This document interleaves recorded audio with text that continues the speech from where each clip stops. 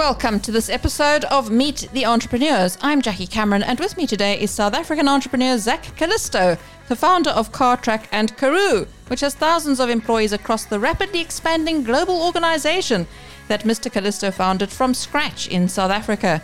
The tech business, which has its roots in tracking stolen cars, recently listed on the Nasdaq to appeal to the global investment community. Calisto shares insights into how to build and scale a business as well as what makes him tick.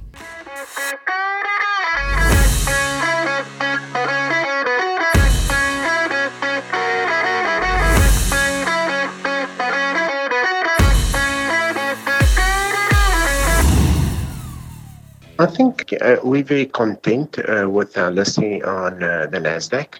So we were able to raise 500 million rand, which is sufficient funding for us in terms of our growth and our R&D spend, the amount of capital we want to allocate now to accelerated growth. So we were growing at in the region of about 22% pre-IPO, or rather pre-COVID. In COVID, we grew at 16%, and I certainly believe we're going to accelerate our growth. And if we look at the last 6 months of this financial year, we actually grew already at 23% year on year, which is far a stronger growth than we had pre-COVID. And so that's, I think, it's for us important that we now can tap into the capital markets that understand our story, and we believe we'll get a fair evaluation. And which is, in my opinion, very important for all the shareholders. What was your strategy to come out of the COVID-19 pandemic looking better? Well, I think, we've invested over the years in a lot of technology, not only customer-facing technology, but also technology the way we operate the business internally. And clearly, that allowed us to come out of the COVID a bit quicker than our peers, and because we were able to work remotely with all proprietary software, and we're able to monitor the performance of all our staff.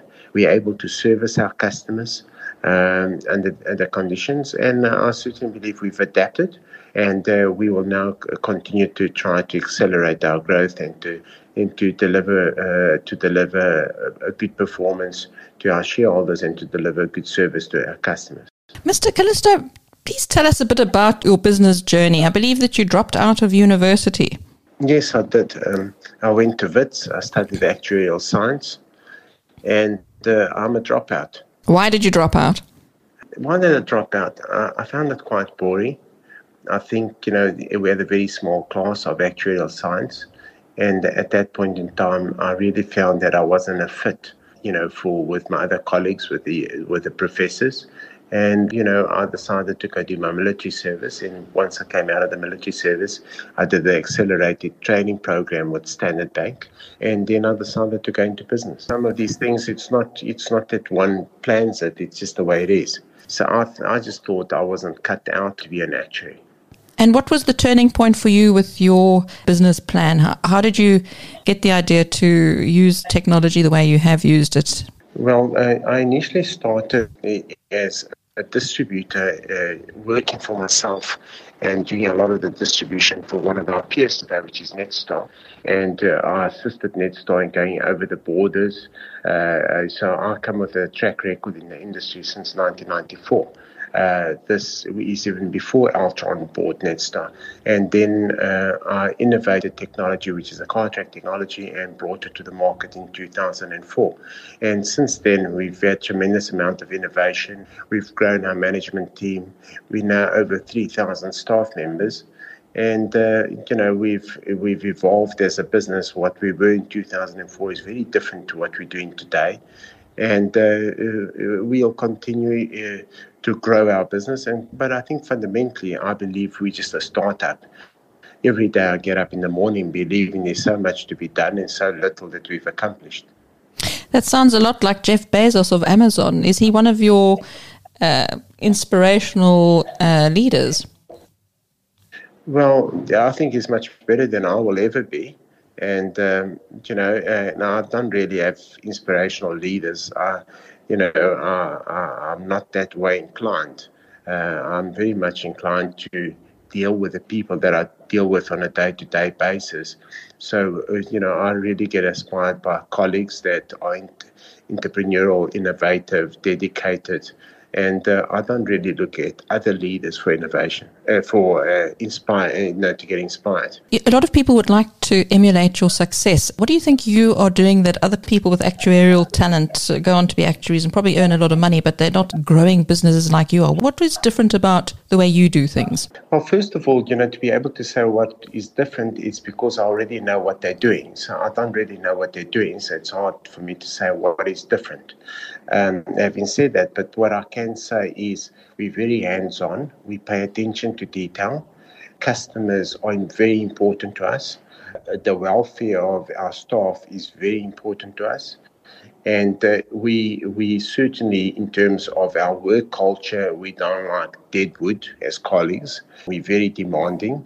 And we've built a great team. And without this team, I would have never been able to achieve what we've achieved up to date. Your international aspirations, a lot of business people from Africa really battle to succeed elsewhere in the world. How do you tackle this approach of scaling up globally?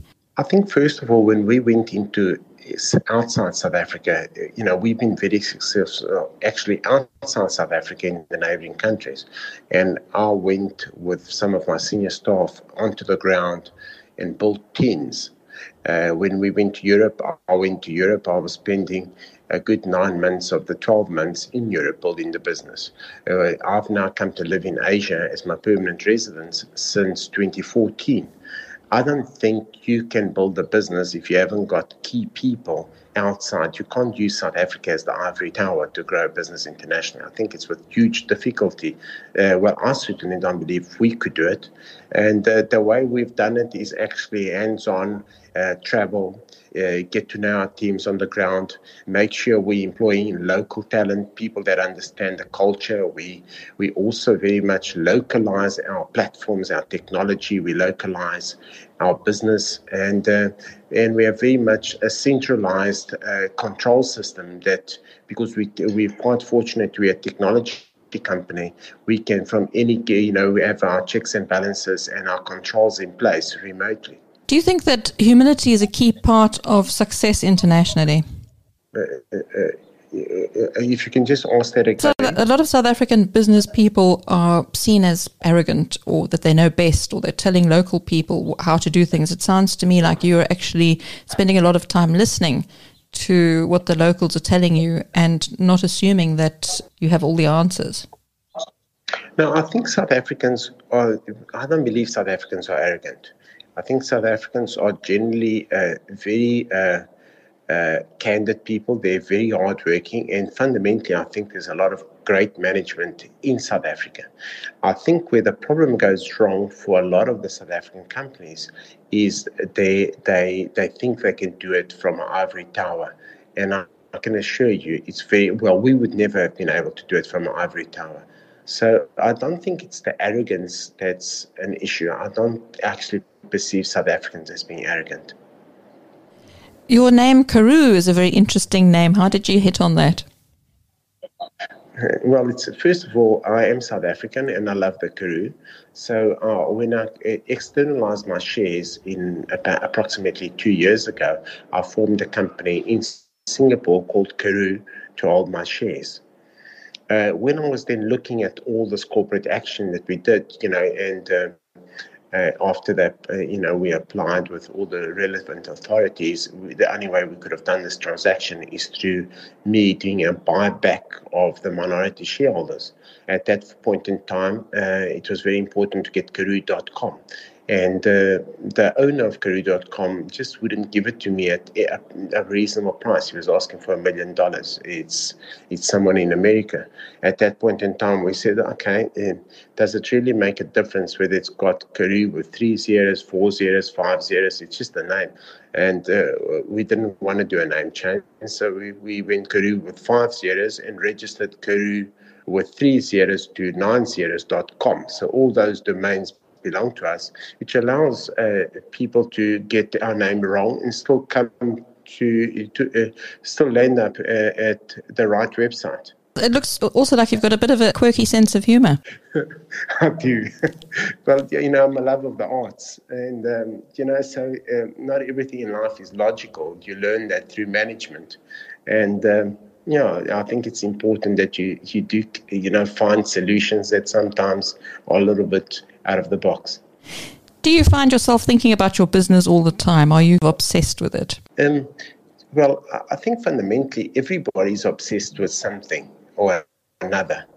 And, people talk about a balanced life. I certainly believe I have got a balanced life. I work, I enjoy family, I enjoy friends, I enjoy life. And I could be working at 2 o'clock in the morning, 3 o'clock in the morning, but I could also be having, a lunch at 10 o'clock in the morning. So for me, you just live, and I wasn't designed to, at 5 o'clock, you knock off, and at 8 o'clock, you get to work. So some days I'll get to work at 7 in the morning. Other days I might get to work at 11 in the morning. So, I just live, and I enjoy every aspect of life. And work is obviously a big driver, and I lived to improve the business, and I enjoyed doing it. Tell us a bit more about what's next for the business globally. What kind of new technologies do you have, and how are you going to keep growing? We certainly have been growing. Even under COVID, we grew our subscriber base by 16% in FY21. These are public numbers. We're in a closed period, so I can't talk about the numbers. But I certainly believe we've got a lot that we've innovated in terms of technology that we're currently releasing. Some of the stuff is in beta phase. And I certainly believe we'll continue to add value to all our subscribers. I think if you look at our subscribers, they were paying us 150 Rand 15 years ago. And what they get for the same 150 Rand today, it's just probably 10 times more for 150 Rand. And today 150 Rand is probably worth less than, it's probably worth 75 Rand effectively if you depreciate it over the last 15 years. I haven't done the calculation. So today 150 Rand is very little money on what customers get. So for that money and the amount of technology that we've developed, and we intend accelerating our capital allocation to R&D, and we believe we're doing the right thing for our sustainable future. Are you going to keep focusing on technology and cars and transport, or are you going to diversify more? Can you elaborate on that? No, we want to focus on mobility. So the platform, we certainly believe that it's very much our and it's been this opinion for quite a few years. So any of the shareholders that have been following me, I continue telling the people the market penetrates because we believe 100% of all vehicles will be connected at some time. Given that we believe that 100% of vehicles will be connected, all the data that's collected will certainly drive all aspects of mobility into the future. And what we're developing is a platform that's very comprehensive in being able to give solutions to transporting, whether it's passengers or whether it's cargo, and to optimize the whole distribution process of cargo. And that's what we're building, a platform that can basically, any business can get onto it and manage their workflows. And we've already got a lot of on our platform, but we still have quite a way to go to meet the way I believe mobility will be in 10 to 20 years' time. And that's what we're building. We're building that platform for the future. How do you and your team develop your scenarios for the future? Do you have specific ways of identifying where the opportunities are? I think the first thing is we talk to our customers and we listen to our customers, but we don't drive our developments on the basis of customers. So, we don't take a specific customer, listen to the customer, and then go and do a bespoke offering for the customer because he's got 2,000 vehicles. That's not the way we drive our innovation. We drive our innovation by listening to customers, understanding what the needs are of consumers, small, medium, and large enterprises, and coming up with a solution that we believe we can address mobility. And then it's on that basis that then we sit with our R&D teams and come out with innovative ways to be able to be a leading company offering a platform that can deal with a multitude of different industries, different size customers with different types of vehicles, whether it's motorbikes or whether it's trucks that weigh 500 tons. So if you look at our customers, we've got, our customers are very diverse in industries. They're very diverse in the type of vehicles, the usage of the vehicles. And we just continue to develop to get better at what we do. We always find we're not good enough. There's so much to do still. Aren't you ready to retire now? Every day, it's like everybody in life. Everybody's got a good days and bad days. Some days I wish I was retired, but then one is addicted to working, and you can only switch off for a certain amount of period. Then you just want to get involved and enjoy it. And quite frankly, I enjoy it. So I probably will at some time or another. I believe I'll have to hand over the reins to somebody much younger than me and much better than me. And I certainly believe that in our ranks, we've got a lot of really smart younger guys that are much smarter than I am that would probably do a better job. And at this point in time, I certainly believe there will come a time where I will be playing a different role in the business, but I intend to remain active. You mentioned you get rid of deadwood. Would you describe yourself as a ruthless employer? The word ruthless, it depends how one describes ruthless. So when I say deadwood, when we find somebody doesn't fit our culture or is not interested in the business, then there's clearly a better company suited for them to go work at, if that makes sense. But clearly we're very compassionate. We have a lot of compassion for our staff. We're very understanding. We drive a tremendous amount of compassion, understanding of our staff, but we certainly don't allow people to come work for us and play politics all day long and be destructive and create little groups, and we don't tolerate that type of thing. And it's, that's what I call deadwood, where you start having people in businesses, paper shuffling and hiding behind their screens and their computer, playing computer games every day. And, there's a lot of the companies that have that type of thing. So we don't really entertain that type of behavior. And having said that, I certainly don't believe that makes us ruthless in any way. How do you actually hire people? Do you have specific, unique ways of doing that? Recruiting is a very difficult and very challenging way of, to grow a business. It's not. We certainly don't believe that we've got it right. We certainly have great teams, but it takes. We're getting better at it. But we focus on, 2 or 3 people, doing the interviews. We've put a lot of focus on training, and it's difficult to get good people. It doesn't matter whether you're in South Africa, whether you're in Asia, whether you're in Europe. But we've built a great team. We're over 3,000 employees at this point in time. I don't believe you can grow a business with 3,000 employees if you're not compassionate and understanding of everybody's needs, and you've got to remain extremely human when dealing with people, if that makes any sense. So, but and without the people, you're not going to have a business. So, remaining human is key. And I'm not sure if I'm answering your question. You are. Before we close off here, you live in Singapore now. This must be a huge loss to the South African economy, the South African tax collectors. What made you decide to go to Singapore? Well, we grow Asia, and like I said before, you cannot grow Asia from Johannesburg. If you want to grow Asia, you've got to come to the area that you're in Asia. And Singapore is certainly, in my opinion, one of the best countries to grow Asia from. It's a well-governed country, easy to do business from, very easy for us to grow quality talent. In Singapore, it's very easy for us to bring in Asians, South Africans, Europeans, North Americans. They've got a very easy policy to bring in a good human capital. And on that basis, we've been able to grow a really good team in Singapore. And I like living here. And on that basis, I see Singapore as a great country to get the talent that's needed to grow a global business. Having said that, I believe I've added more to South Africa being in Singapore than I had been in Johannesburg. And if you look at our growth since we've been, we listed in 2014, December 2014. In February 2014, in actual fact, so to give you an idea, 10 months before we listed on the JSE, I was already living in Singapore.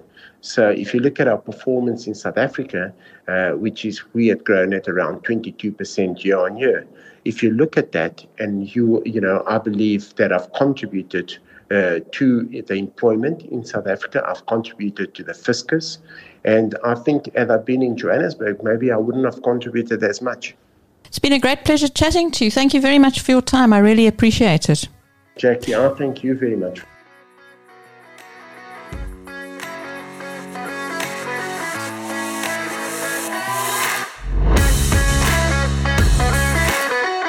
You've been listening to Singapore-based vehicle telematics and software as a service entrepreneur Zach Callisto. I'm Jackie Cameron. Thanks for listening. Until next time.